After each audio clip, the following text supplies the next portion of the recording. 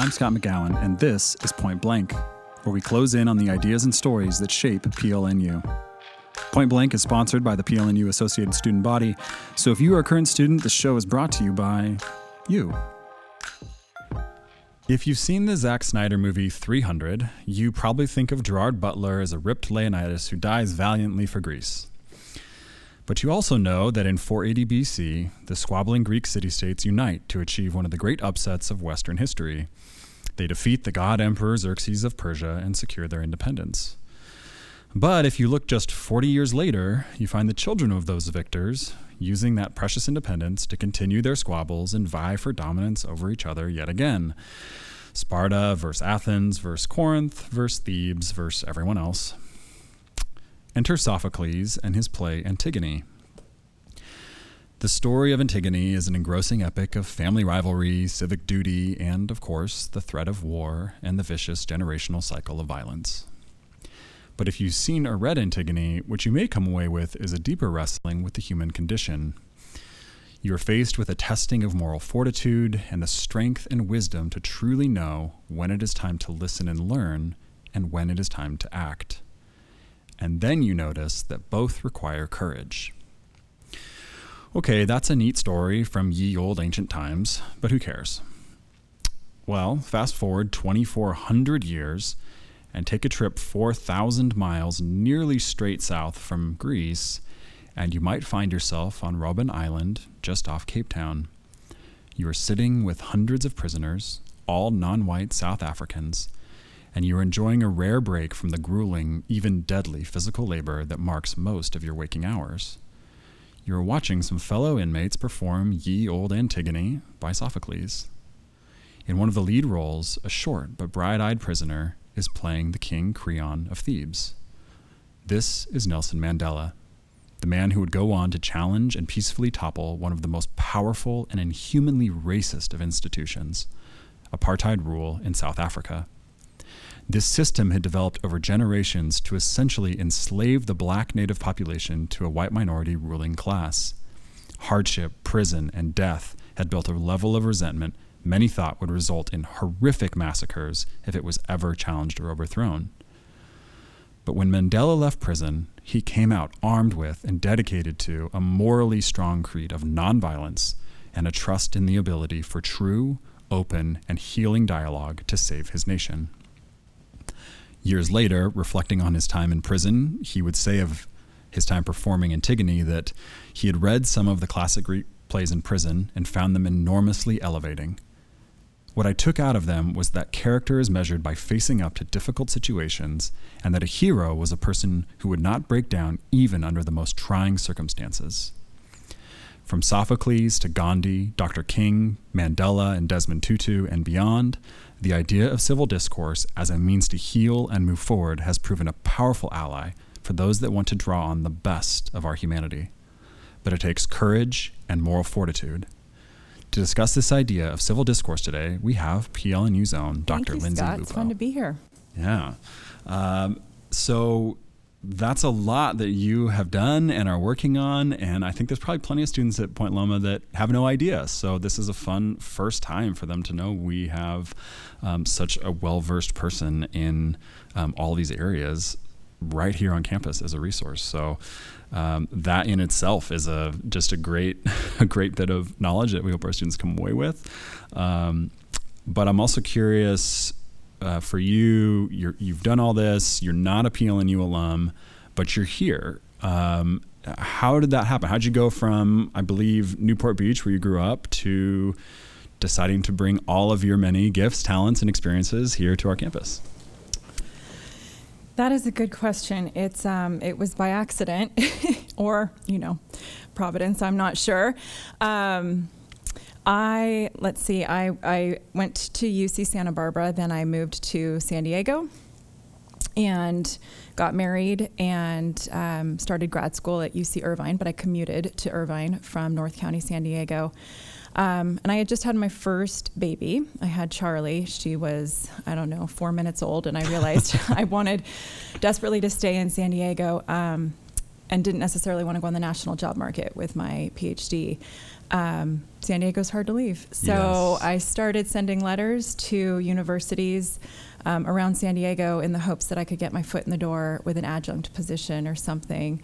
Academic jobs are incredibly hard to get, as you know.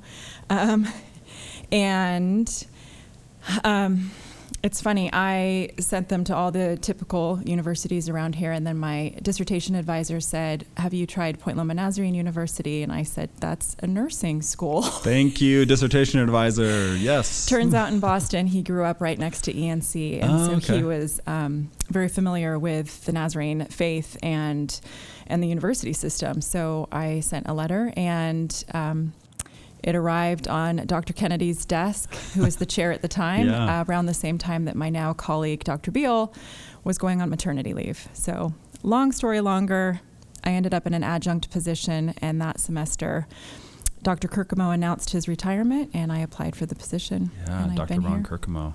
What year was that? Was that 07? That was 07. Nailed it. Nice. Yeah. Yeah, I think that was my junior year. Yeah, and I will say the first time I stepped into that American government course and talked to the students, I was blown away. I mean, how so? The students here were just, and it's still, I say were, but I'm thinking back to that moment in time, they remain this way, so engaged and empathetic and kind and intellectually curious and just in it. And I remember thinking, gosh, what would my college years have looked like if I had gone to a school like Point Loma? And I don't regret going to UC Santa Barbara at all, but I just think I would have had a different and perhaps better experience. And so I fell in love with the idea of the liberal arts and the idea of Christian higher ed and teaching to the whole student and the importance of the humanities in combination with so much more that you learn. Yeah, that's interesting to hear you say that. I'm curious if, with your experience in various academic settings, do you think that maybe gives our students a bit of a, our culture gives our students a bit of a leg up or maybe just a bit more possibility that they could grasp the ideas of something like civil discourse and actually run with them maybe more than a student at UC Irvine? Yeah, Not to name names. I do, because I think here it's ingrained in our culture that you listen to people's stories and that you remain open to new perspectives and that you learn the why behind what you're learning. In my general education at UC Santa Barbara, I don't think I was ever told why I had to take all those courses. And I know students at Loma sometimes feel that way too, but for the most part, I think that we do a really good job here of encouraging the leaning in of taking all of these courses across campus and being exposed to different disciplines and understanding how they all thematically tie together.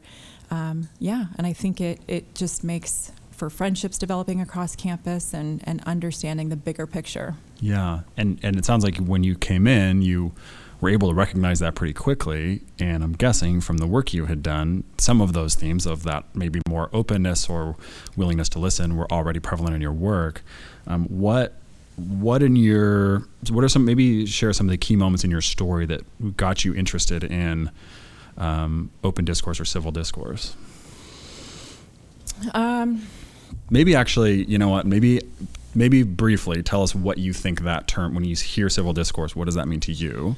Yeah, it's a lot, and maybe take some time with that, and then we can talk about your history there. Yeah, I think civil discourse to me means a willingness to genuinely listen. Mm-hmm. I think civility can often be confused with politeness. Okay. And I don't think it needs to be that, because when we talk about civil discourse, I don't want to give the impression that it means you always have to be super polite and super nice and therefore hide your feelings. Yeah, sometimes civil discourse necessitates anger and being infuriated and frustrated. But where it tips into incivility is when you shut yourself off from engaging in the conversation. And so to me, civil discourse is the willingness to sit and talk with others and hear their perspectives and hear their story and hear their experience. And again, truly hear it, like really listening in that moment and engaging with as much empathy as you can. It does not mean walking away in agreement. Mm-hmm. It means walking away and being willing to continue the deliberation process. That's the beauty of democracy, right? Is that you take turns, you rotate power, you engage in deliberation and discourse and conversation. And that's how policy is made. And not everybody is happy, but yeah, or at least that's how maybe effective or maybe good policy can be made.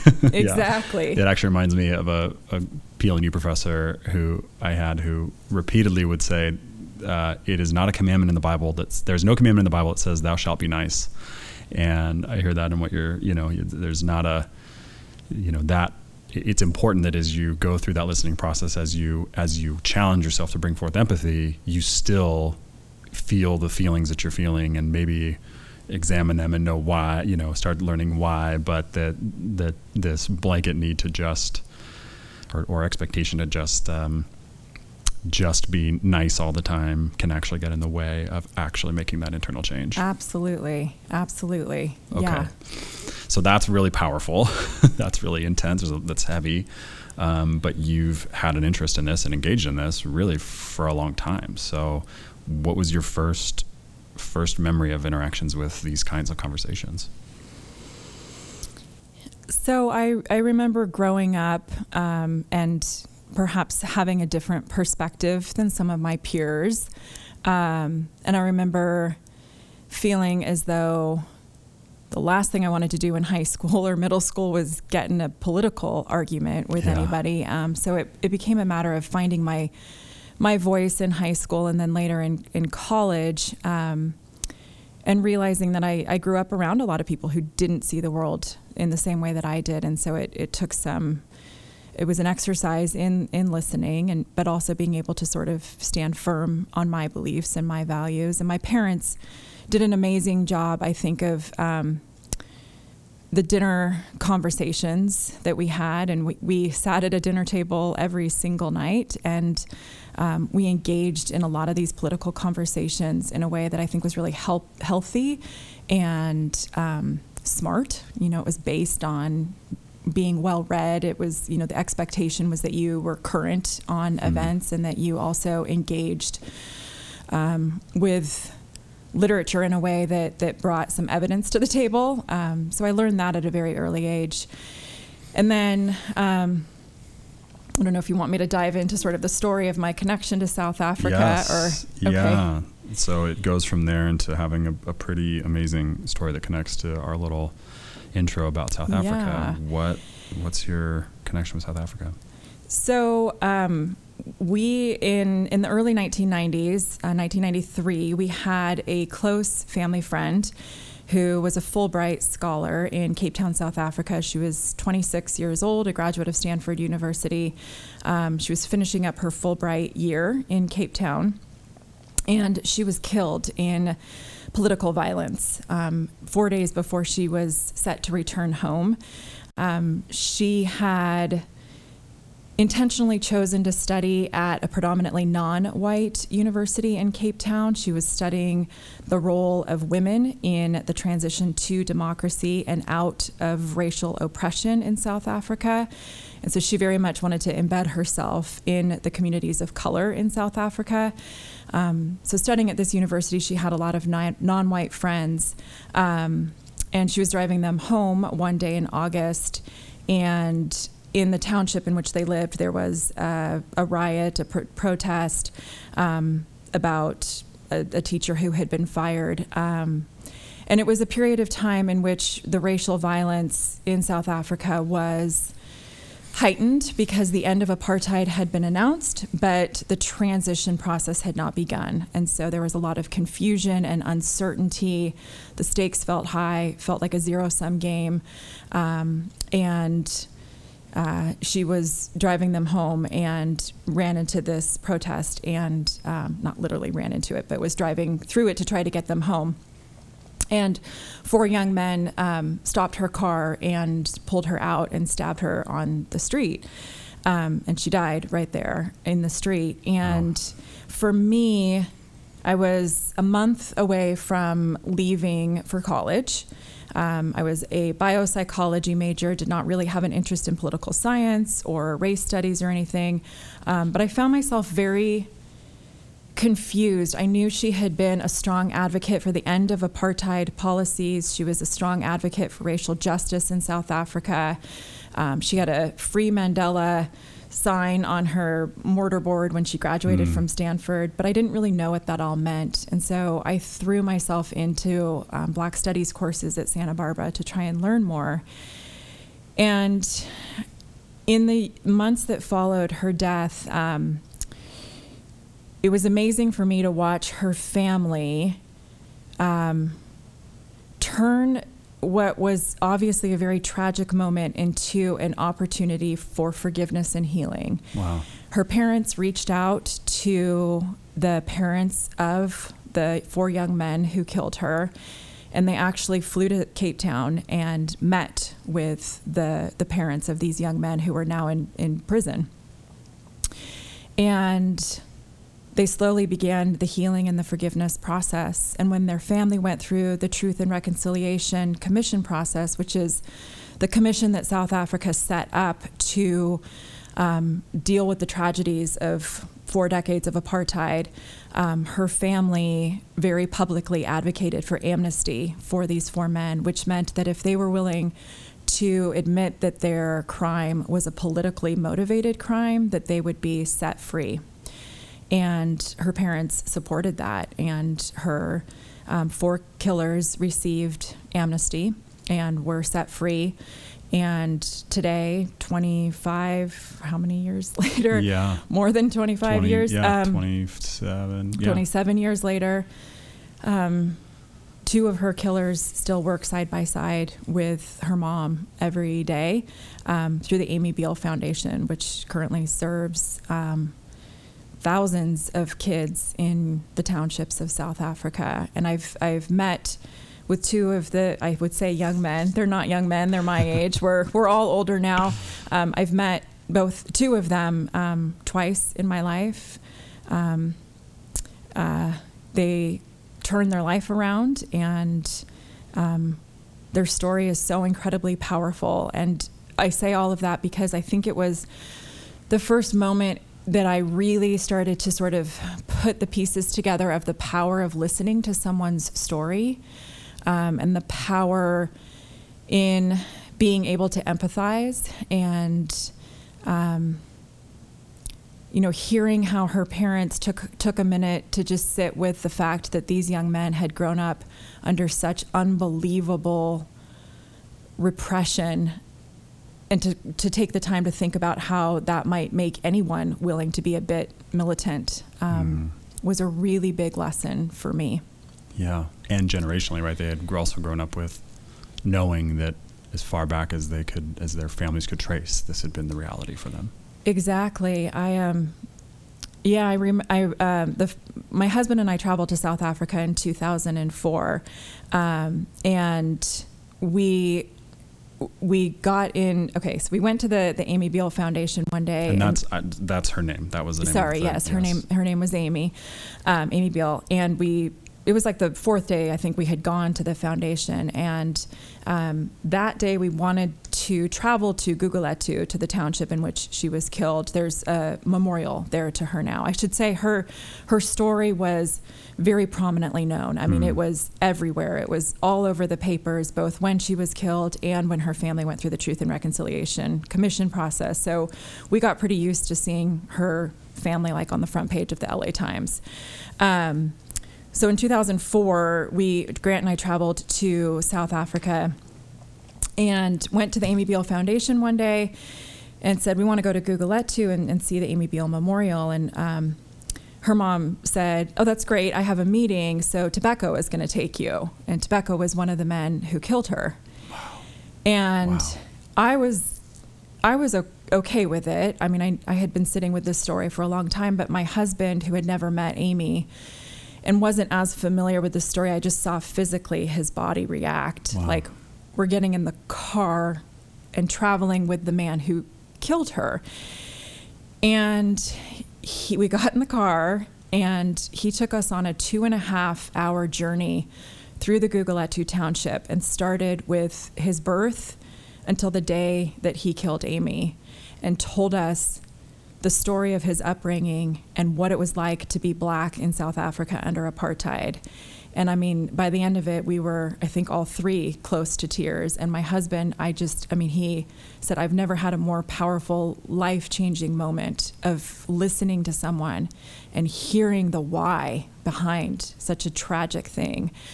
So it was a really powerful day, I think, for both of us. Wow, that's amazing. So that really is, been formative for you and bring you to your this passion of seeing that this different way of communicating, of connecting with other people is powerful, and maybe one of the better ways we can bring ourselves forward as a world, as a people. Yeah, if you think about it, connecting with people like you is really easy. It's the connecting with people who don't see eye to eye with you that's hard but critical. Yeah.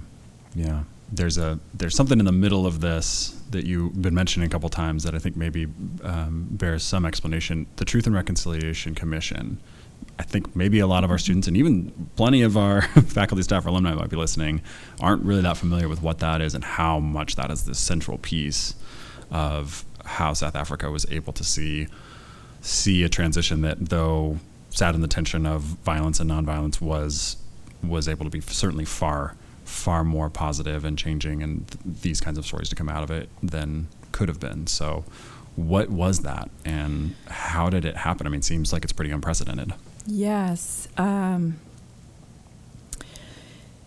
It is a good question. The Truth and Reconciliation Commission was what South Africa named their commission. More broadly, these are known as truth commissions. And I should note at the start of this that it is important perhaps for our students and staff and faculty to know about, because it is being discussed as a possible way forward here in the United States. Yes. With our racial history. So in South Africa, the Truth and Reconciliation Commission sought to heal the wounds of apartheid. And maybe I should also offer just a brief glimpse into apartheid. So the apartheid policies began in 1948. Apartheid in Afrikaans means separate. And it was the idea that legal segregation of whites and non-whites was the most neighborly path forward, as one of the white political officials said at the time. He said this was just about being good neighbors. This is how we get along. And so in South Africa, 80% of the population is Black, and they were completely disenfranchised from the system. They were stripped of their citizenship. They were forcibly removed from their homes and sent to live out in rural lands or in packed townships in really slum-like conditions. We hear township and we think like a nice village square with a steeple and a courthouse. Township in South Africa means something far different. Exactly. It's literally corrugated, sheet metal and cardboard boxes. It is literally a slum. A constructed slum. Exactly. Yeah. Lack of running water, rampant disease, violence. They had to carry passbooks. They weren't allowed to be in a city for longer than 4 hours without showing that they were coming or going from work. You had to be able to prove your ethnicity. It all just kinds of archaic, not based on science kinds of policies, and extremely racist. And starting in 1990 is when they ended apartheid officially, released Nelson Mandela after 27 years in prison for speaking out against and acting out against the apartheid system. And the Truth and Reconciliation Commission was one piece in the transition to democracy, into, political rights, civil liberties for all South Africans. And it came about as the idea that if people were willing to come forward and tell the truth about their crimes committed under apartheid, that it would begin the healing process. There were a lot of Black South Africans and just non-white South Africans who just went missing. And so for a lot of families, they didn't know where their loved ones were and if they were alive or dead. It was presumed that they were dead. And so they wanted answers. And Desmond Tutu, Archbishop in South Africa, of the Anglican Church, was the sort of moral force behind it, he made the argument that truth leads to healing and reconciliation and eventually forgiveness, which would then sustain the new democratic system. Which would be an unbelievable thing to hear told you, right? Like to hear someone trying to tell you that when you're living in the midst of this, that truth and connection is going to lead to healing that's going to let us get past this. We just need to get rid of all of them, right? That should be the answer.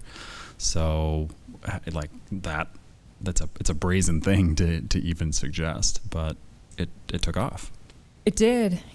And many people came forward, and a lot of security officials came forward, police officers, members of the anti-apartheid movement came forward. So it was whites, blacks, colored as a particular race in South Africa, coloreds, Asians, Indians. I mean, people of every race came forward to speak about the crimes that they committed, and it was, brave of them because it was not a guarantee that they would get amnesty. So you're basically admitting to your crimes in the hopes that you would be granted amnesty. But if not, then, you've very openly said what you did. Yeah, and even if you were, that doesn't mean that the family members of those you may have wronged or killed might not seek their own retribution because they aren't going to buy into this particular commission. So the level of courage that it took and the kind of leadership it took to inspire that kind of courage from Tutu and others, Mandela, was unprecedented. Yeah, if there's a really great film. It's called Long Night's Journey into Day. It's Iris Films, I think, is who produced it. It was nominated for an Academy Award back in, I think, 2007. It's a really wonderful documentary, a story of 4 cases that went before the Truth and Reconciliation Commission. So it'll give you a really personalized look at the different ways in which people approached the TRC. And Amy's story and her family's story is the first and 4 in that film. So Wow. you would learn more about her and about her story. But what's the title one more time? It's called everyone? Long Night's Journey into Day. Great. And I just remember that it's Iris Films. I can't remember the 2 filmmakers' names.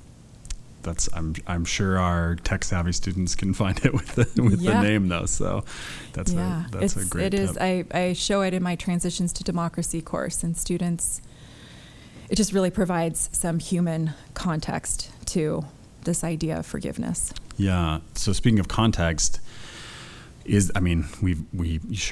nice to talk about Sophocles or ancient philosophers, maybe talking about some ideas that maybe someday get taken up in a way that maybe shed some light for these leaders of the last 100 years who have tried to live some of these things out, and even Mandela, Gandhi, some of these leaders, King, obviously, have drawn on the words and teachings of Jesus as well.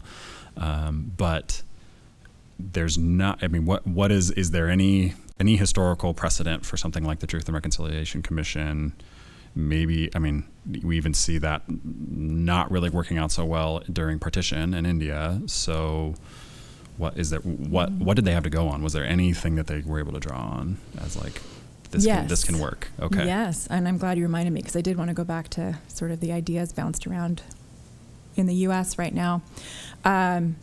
Yes, Chile and Argentina both had truth commissions, and you'll notice I said truth commissions and not Truth and Reconciliation.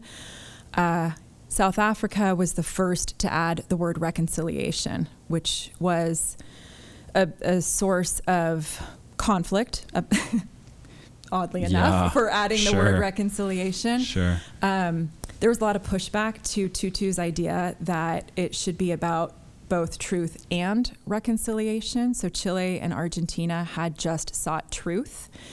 Theirs was a bit different in that they offered blanket amnesty to public officials that had engaged in some of the most horrific acts during their dirty war of the 1980s, with their military dictatorships that had engaged in some pretty severe oppressive acts against pro-democracy movement activists.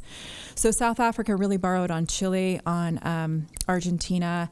There have also been some in Central America. So El Salvador had one. Nicaragua might have as well. I'm not totally sure on that. And then there have been others in sub-Saharan Africa, Uganda, I believe. There's actually a really good book by Priscilla Hayner called Unspeakable Truths.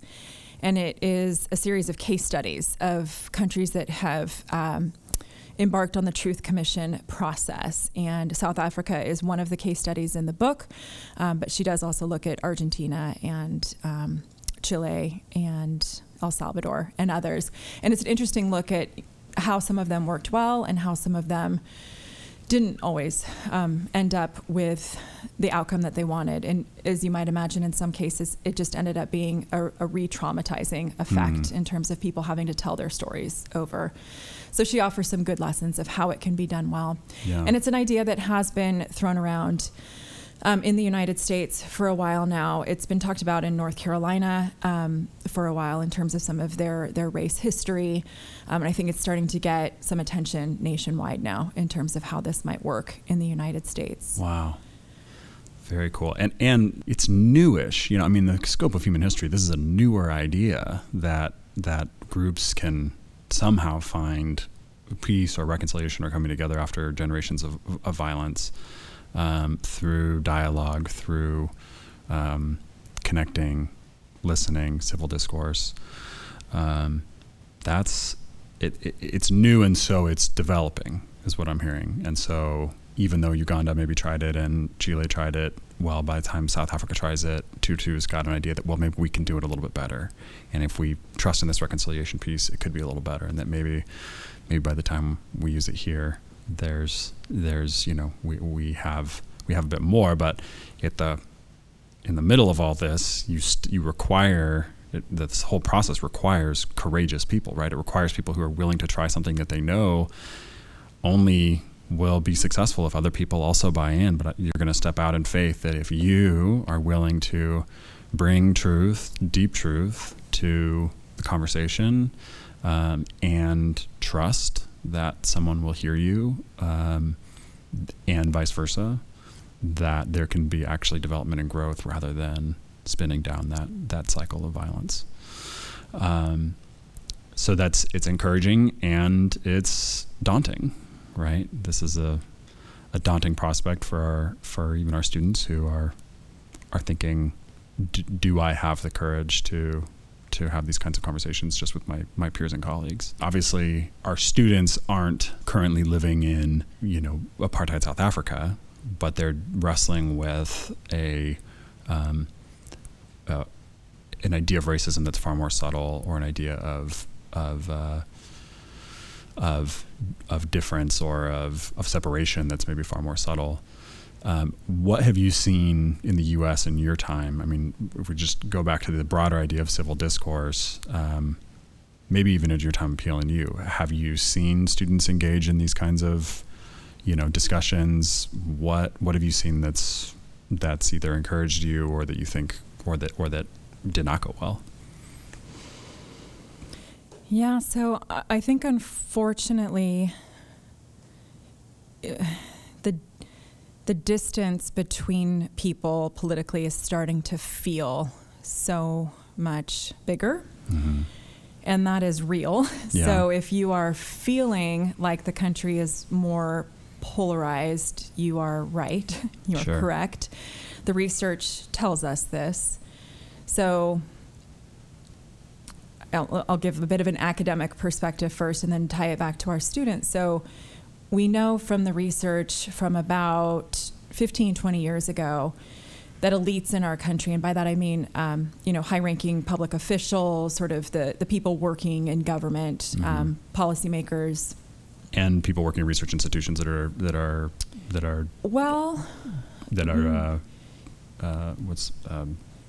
like producing like think tanks. Sure. Yes. Yeah. So research showed that they were pretty polarized, that they were increasingly moving to the ideological extremes. So in other words, Congress in the U.S. was getting more polarized. So there were stories of, senators and members of Congress literally crossing the aisles to have lunch with one another, or there were, these infamous stories of going to the pub with one another afterward, which then made for a much sort of more civil discourse on the floor of the House or the floor of the Senate, because there was a personal connection.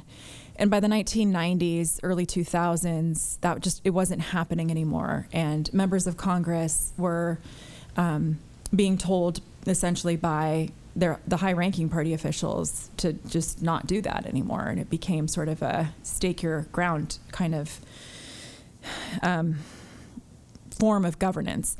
And what we knew was that the general population did not follow that trend. So elected officials were sort of out of step with the American public. The American public was much more moderate and in the middle. And we had a lot of hope that the American public would sort of rein in their elected officials. Like if you look back at, democratic theory, the idea is that your elected officials are meant to mirror the interests of those that they're representing. And so we thought it would be that rubber band effect of like pull them back into the center, or at least, have them govern in a way that caters to center issues as well. Yeah. And unfortunately, that has not happened. The opposite, the rubber band went in the opposite direction. And we're seeing that elected officials and the political elite have essentially pulled the American public along with them to the extremes. Where they have led, the Americans have followed. Yes. Eventually. Yes, and I think there are a lot of theories as to why this has happened. Social media and the way that media comes to us these days has exacerbated this, and so we can very easily go into a media silo, an echo chamber, where we only hear stories that align with our views.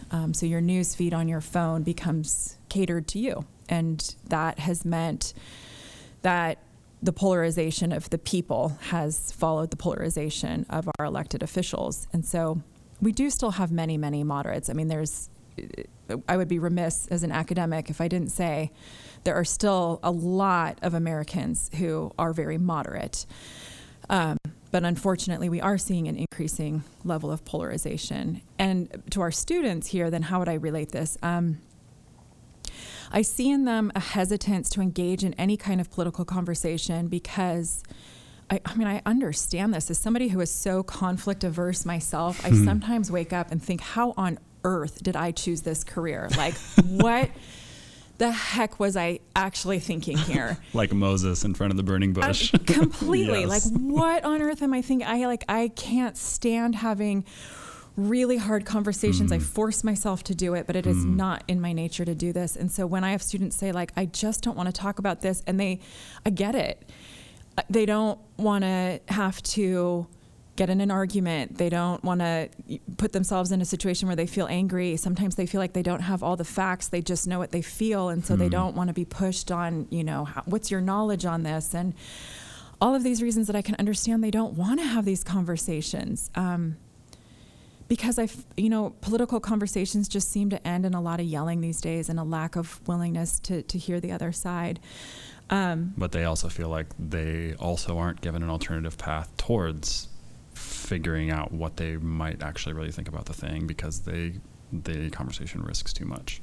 Exactly. They're not exposed to other ideas because the conversation gets shut down probably by both sides before it ever even happens. Yeah. I can see, I'm a UCSD student. I can see on that campus oftentimes it's, well, the pitch of the conversation is going to become an argument so fast that there's not a lot of dialogue happening there either, because there's just like everyone's so entrenched and so devoted to their knowledge of the whichever side. There's it's more about like, it's not worth the risk because I'm not going to get anywhere. But whereas I experience a similar thing with our students here, that there's also unwilling to have the conversation, it's almost this inverted effect from my perspective that I've seen so far, that students on our campus are so they're so invested in and care so much about the relationship. We have relational students in a relational culture that's really maybe more what drives the hesitancy is it's not worth risking this relationship. I care about this person deeply. I have this connection to them. And I care about our culture here and our community here and the deep peace and care that comes out of it. I don't want to, it's not worth risking disrupting that for a conversation that's just going to be polarizing.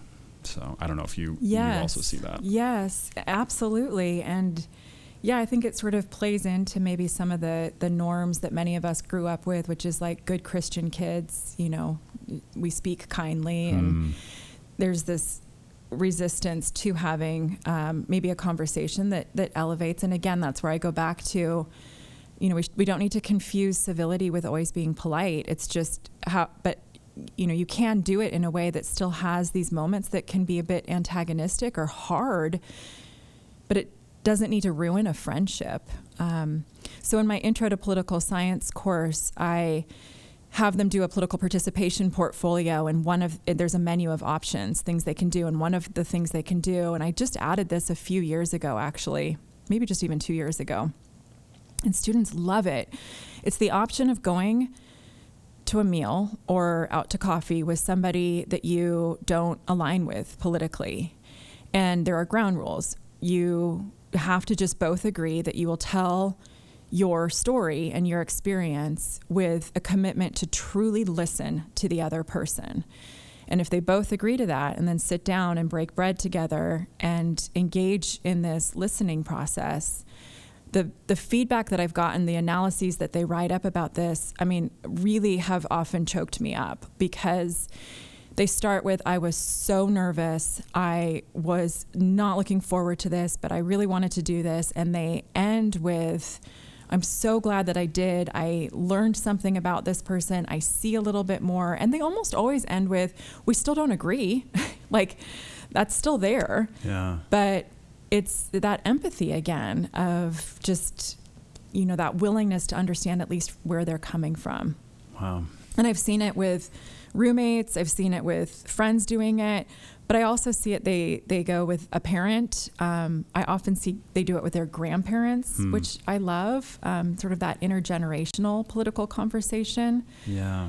It's really, really an amazing thing to read through. So you tend to be non-confrontational in nature, but I'm hearing a challenge here. I'm hearing you throw a little challenge out there maybe to our students that they try this. So maybe try that with a sibling or someone really trusted or close to you, see how it goes. And maybe in your Zoom class you're in, where you've maybe noticed someone might have a different opinion than you on the other side of that class, on the other side of that call, in one of those little boxes where their face is being videoed in. Could you send them a message and ask them if they'd like to have a conversation? That would take some courage, I think, right? Yeah, absolutely. But I think the reward is completely worth it. And I do find that if you can include a meal or a coffee in there, which of course is hard in this world, but with more students coming back to campus, maybe perhaps it's something, go sit in the Greek and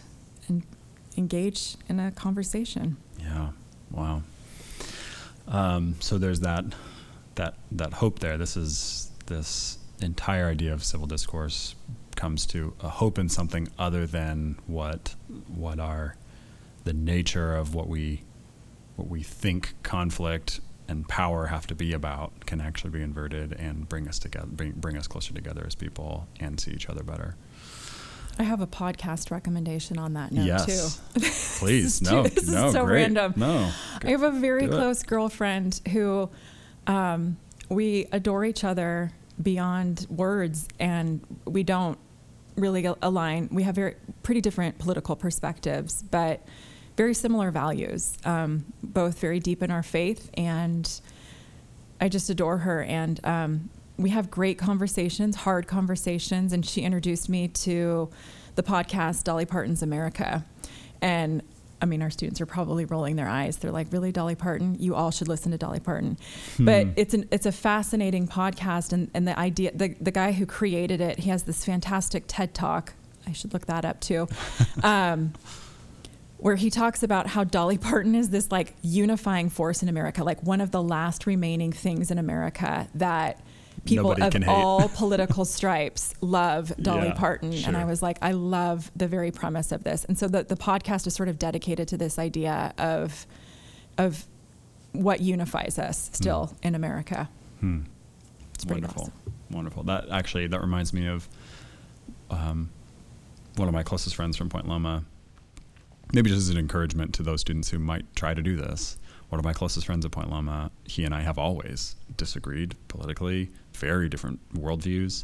He's brilliant. He's a public servant in Maryland now, James. We started with that disagreement of knowing that we came from different perspectives and had a good amount of tension over that, but just from pursuing each other and seeing all the ways we do connect and all the things we do share in common, it's a friendship that I would say almost it has a level of trust that almost, or a type of trust in it that can't be even replicated by those I agree with. My close friends I agree with so much, because James and I know that we can trust each other even when we don't disagree on things or don't completely agree on things. So there's just another example of how powerful that can be, and it starts here on this campus. That is so true. I mean, she and I have had conversations that, I think we look at each other like two-headed people, like, what on earth are you thinking? And at the end of the day, I know that she absolutely has my back and I have hers, and we would do anything for each other's families. And that at the end of the day is what we know goes well beyond any sort of political or social conversation we would have. And you need, I need James, because I need to be able to test my ideas and my thoughts against James, and I need him to be able to shoot it down, and it's good for me to learn how to challenge James when I think his gone too far down a particular path in his totally thinking. I mean, I could not agree more. I have had moments where you think, recently I've thought, I just don't know if I can even talk to this person. I'm not necessarily talking about this particular girlfriend, but just people in my life. And then you're absolutely right. I have had to remind myself over and over, not only do I need to keep this person in my life, I need more people like this in my life, because you're right. I do not ever want to have myself in one of those ideological silos where I'm only exposed to the ideas that I already believe in. I absolutely need people to push me. And that, something you said earlier reminded me of this too with our students, where having these conversations, I think, should shift your ideas. I don't know when in America being a flip-flopper became a bad thing. To me, that's the mark of a thinking, dynamic individual. Totally. Yes. We all are experiencing life every single day and growing and seeing new things, meeting new people, gaining new perspectives, reading new literature. Of course, that should change your perspective. Should you always hold true to your values? And yes, absolutely. You've got that moral compass, but you might change your perspective on particular policy issues. And that's not a sign of weakness. That's a sign of intellect, right? Yeah. That's the sign of being an empathetic, dynamic individual. So embrace that. And I would say, if you want to see that at work in our current political system, just stop looking at Congress and actually maybe take a look at you can look at San Diego City Council or any other county or city council, pretty much, I would say. And you're going to see that the practicality of needing to get things done on a local level, actually many of those leaders, most of them, operate that way. Totally. Pothole politics, right? Yeah. you got to get things done. You got to pick the trash up, so we don't have time to stand on, the ideology of X, Y, or Z. That's so true. Yeah. So maybe there's some bit of, hope there, or leadership or example there if you're willing to look in those places.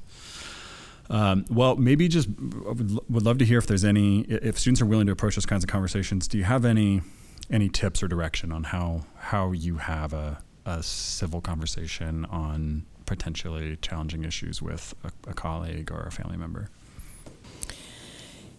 Yes. So in my work on deliberation and deliberative discourse, one of the things that we're trained on is starting every conversation with a story. So if you're talking about a particular political issue, let's say it's healthcare or immigration, you just start the conversation with, tell me your experience with this issue, like a really broad question, and let that person just answer.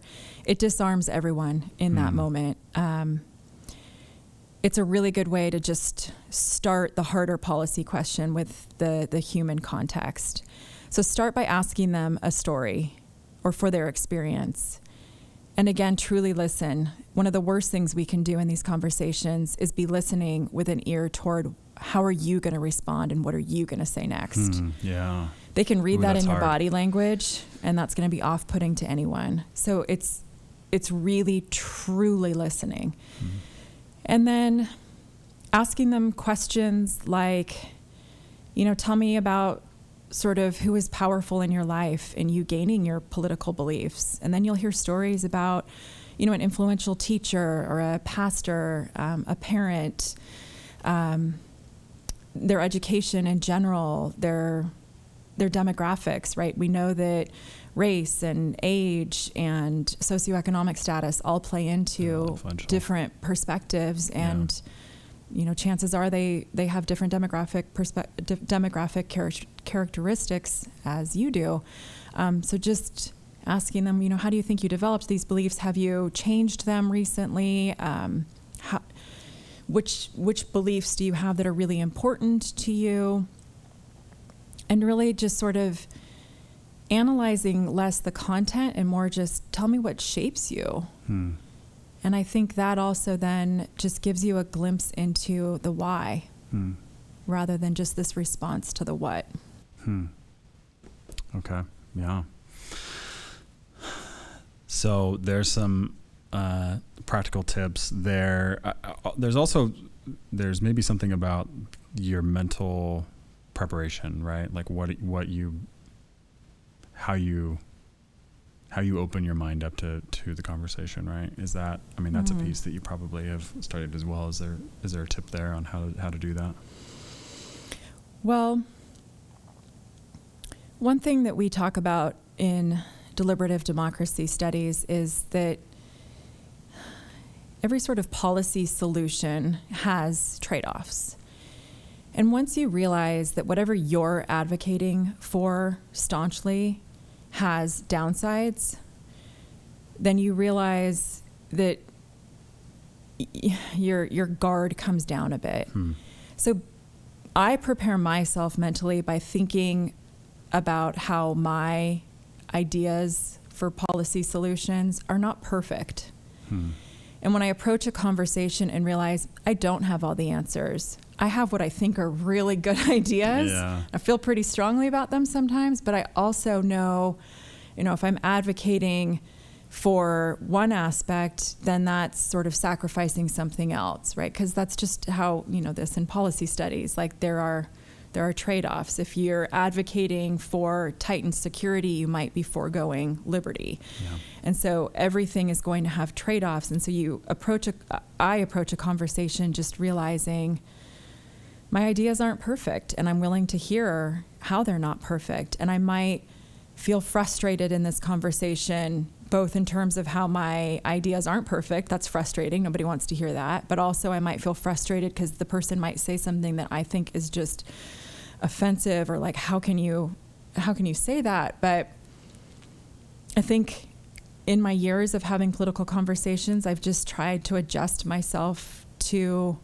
feelings of frustration and discomfort, and realizing that it's a moment in time and you move on from it. It's like when I go running, I hate it when I'm doing it, right? Like it's not a comfortable thing to be doing, but the benefits are so worth it. So it's what I'm hearing is that it's a practice that requires a discipline. So I think so. Yeah. So it's a practice in the sense of as you do it, it's iterative and you get better. You maybe fail and then maybe get better and then maybe notice how you improve. And and you cannot necessarily get better at it without practicing it, but that it requires a discipline, and maybe the motivation for the discipline comes from that knowledge that, well, in fact, the other direction, the other way just leads to ultimately more division, more strife, and less expansiveness of myself, less growth, and a smallness of myself as I contain myself within ideas that I want to hold on to. So maybe there's some hope there. And that's why I think your point about having friends that are politically different from you, I mean, ideological diversity, I think, is critical. I'm not saying you use those friends to practice your conversation skills, but I am saying it's necessary in your life. And I will say I love social media for so many reasons, that it raises awareness about political issues, but I generally think that these conversations should not happen on social media. I've never seen it end well. So if you want to have true, heartfelt, in-depth conversations, they need to be in person. That's also my experience, and I know initially it might be challenging for some of our students, but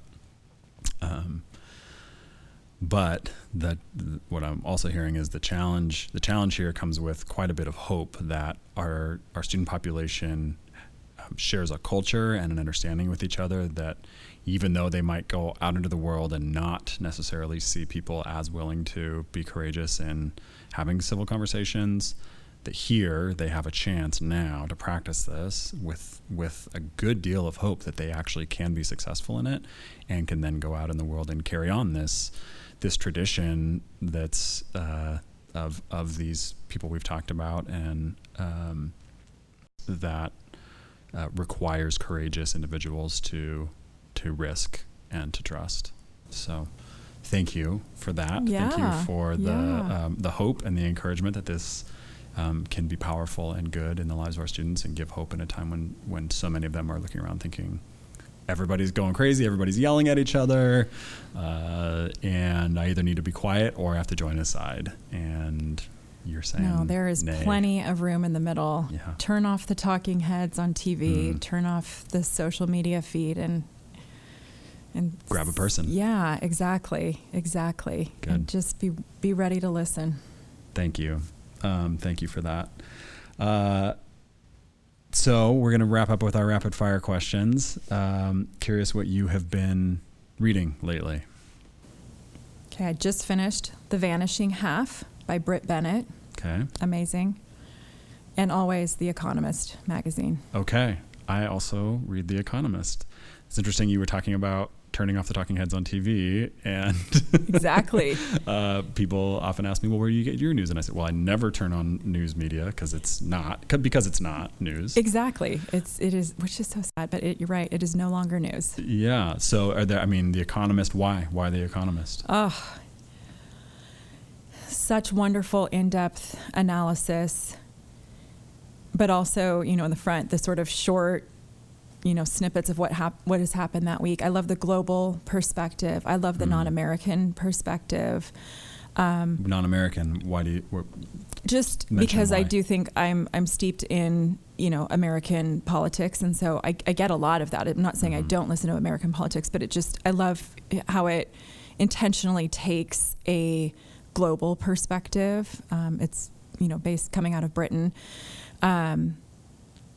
It's just interesting to hear how it's impacting different parts. It's one of the only media outlets that I know that more intentionally focuses on parts of the world that are underreported on. So parts of the less developed world that I have a real interest in. And just such wonderful writing. Yeah. I will add the Atlantic to that as well. If you have, more time to go in depth on some of these stories, it's some of the most beautiful writing ever in the Atlantic. Yeah. And The Economist has a massive data unit that they're some of the best data reporting on the planet. Yes. And I love The Economist for its centrality ideologically. I mean, you sort of can't ever predict which way it might lean a bit. And in any given story, it might lean a little left, a little right. And I love that. I love that it sort of sits in the middle in that way. I have noticed that as conservatives have sort of or at least Republicans have shifted their platform a little bit, there's been more criticism from Republicans of The Economist because they take a globalist perspective. They tend to, and they tend to admit their bias and say this is why we think this is where this should go. But I was maybe 2 years ago, I watched at Davos, the editor of the chief editor of The Economist interviewed Steve Bannon, and Bannon, who is of course one of the architects of Trump's first campaign, said, I certainly, of course, accuse this of being a leftist newspaper, but I read The Economist every single week because their data is better than anyone else on the planet. I disagree with their analysis, but I still have to read this because no one else is reporting what's actually happening out there better than this group. So I thought that was quite an interesting thing to hear him say. Yeah, they do a great study of democracy around the world. Their intelligence unit, the study of democracy. Yes, it's... Well, I'm sure we could go on and on about this. I know, we could geek out about The Economist. I would encourage students. The Economist is like $165 a year for a subscription. It's but expensive. There's a great student discount, and I believe we have access to it through PLNU Library. Yes, and you can. That's what I was going to get into. Is you can actually access it through the library. You can get the whole Economist. It doesn't come as the normal. It's article by article, the way you would find articles in a database, but you can get access to Economist articles for free through our database. So, okay, not rapid fire, I guess, but what have you been listening to or watching? I've been obsessed with Beyonce's Black Parade. That's music, obviously. Fun. And then also a podcast. I'm kind of obsessed right now with Armchair Expert with Dax Shepard. Oh, cool. He's so funny and so smart. I didn't know he was cool. Oh, it's great. Okay. It's great. Cool. Who has made an impact on you in the last week or two? So this one was hard because my instinct is to say every student in my classes right now. Yeah. I love you all. But I'm going to name three, and that's Chloe Defner, Anthony Cruz, and Alfie Yelmhammer. And the three of them this week, for various reasons, life is just hard with remote learning. I mean, I'll just point to Alfie. He's, remote learning in Stockholm, 9 hours ahead. And Anthony and Chloe have had just other things that I've talked to them about this week. But all three of them have really inspired me because they, despite the challenges of remote learning, are giving 110% like they always have. They're so engaged. Their level of intellectual curiosity has not seemed to be dampened at all. They're still giving it their all, and I know that there are just challenges that are difficult, and they're just amazing individuals. So, and I mean, again, I think that about all my... Yeah. I hate to even name three, but Chloe, Anthony, and Alfie. It's my fault. Well, thank you to those students for inspiring your professor. This has been so wonderful, Dr. Lupo. Thank you for your time. Thank you for your encouragement to students. Fun. And you continue to do that work. I think as students may have questions or be more curious about civil discourse, you are open to hearing from them, talking to them. Don't be afraid to reach out. But we appreciate this amount of time to get your experience out to all of our community. So fun. Thank you, Scott. This has been Point Blank. Thank you for tuning in. Little note that I will be on vacation with my wife, maybe somewhere in Montana for the next couple weeks. And so this will be our last episode for a couple weeks. We'll have a little break. In the meantime, I would direct you to take a listen to Bella Passie's podcast, Unmuted, from Mosaic. Also available on Spotify, and there will be a link to that in our bio for this show. Some wonderful stuff coming out there. So enjoy the next couple weeks, and we'll talk to you again end of September. Take care. Cool. Montana will be nice. You're supposed to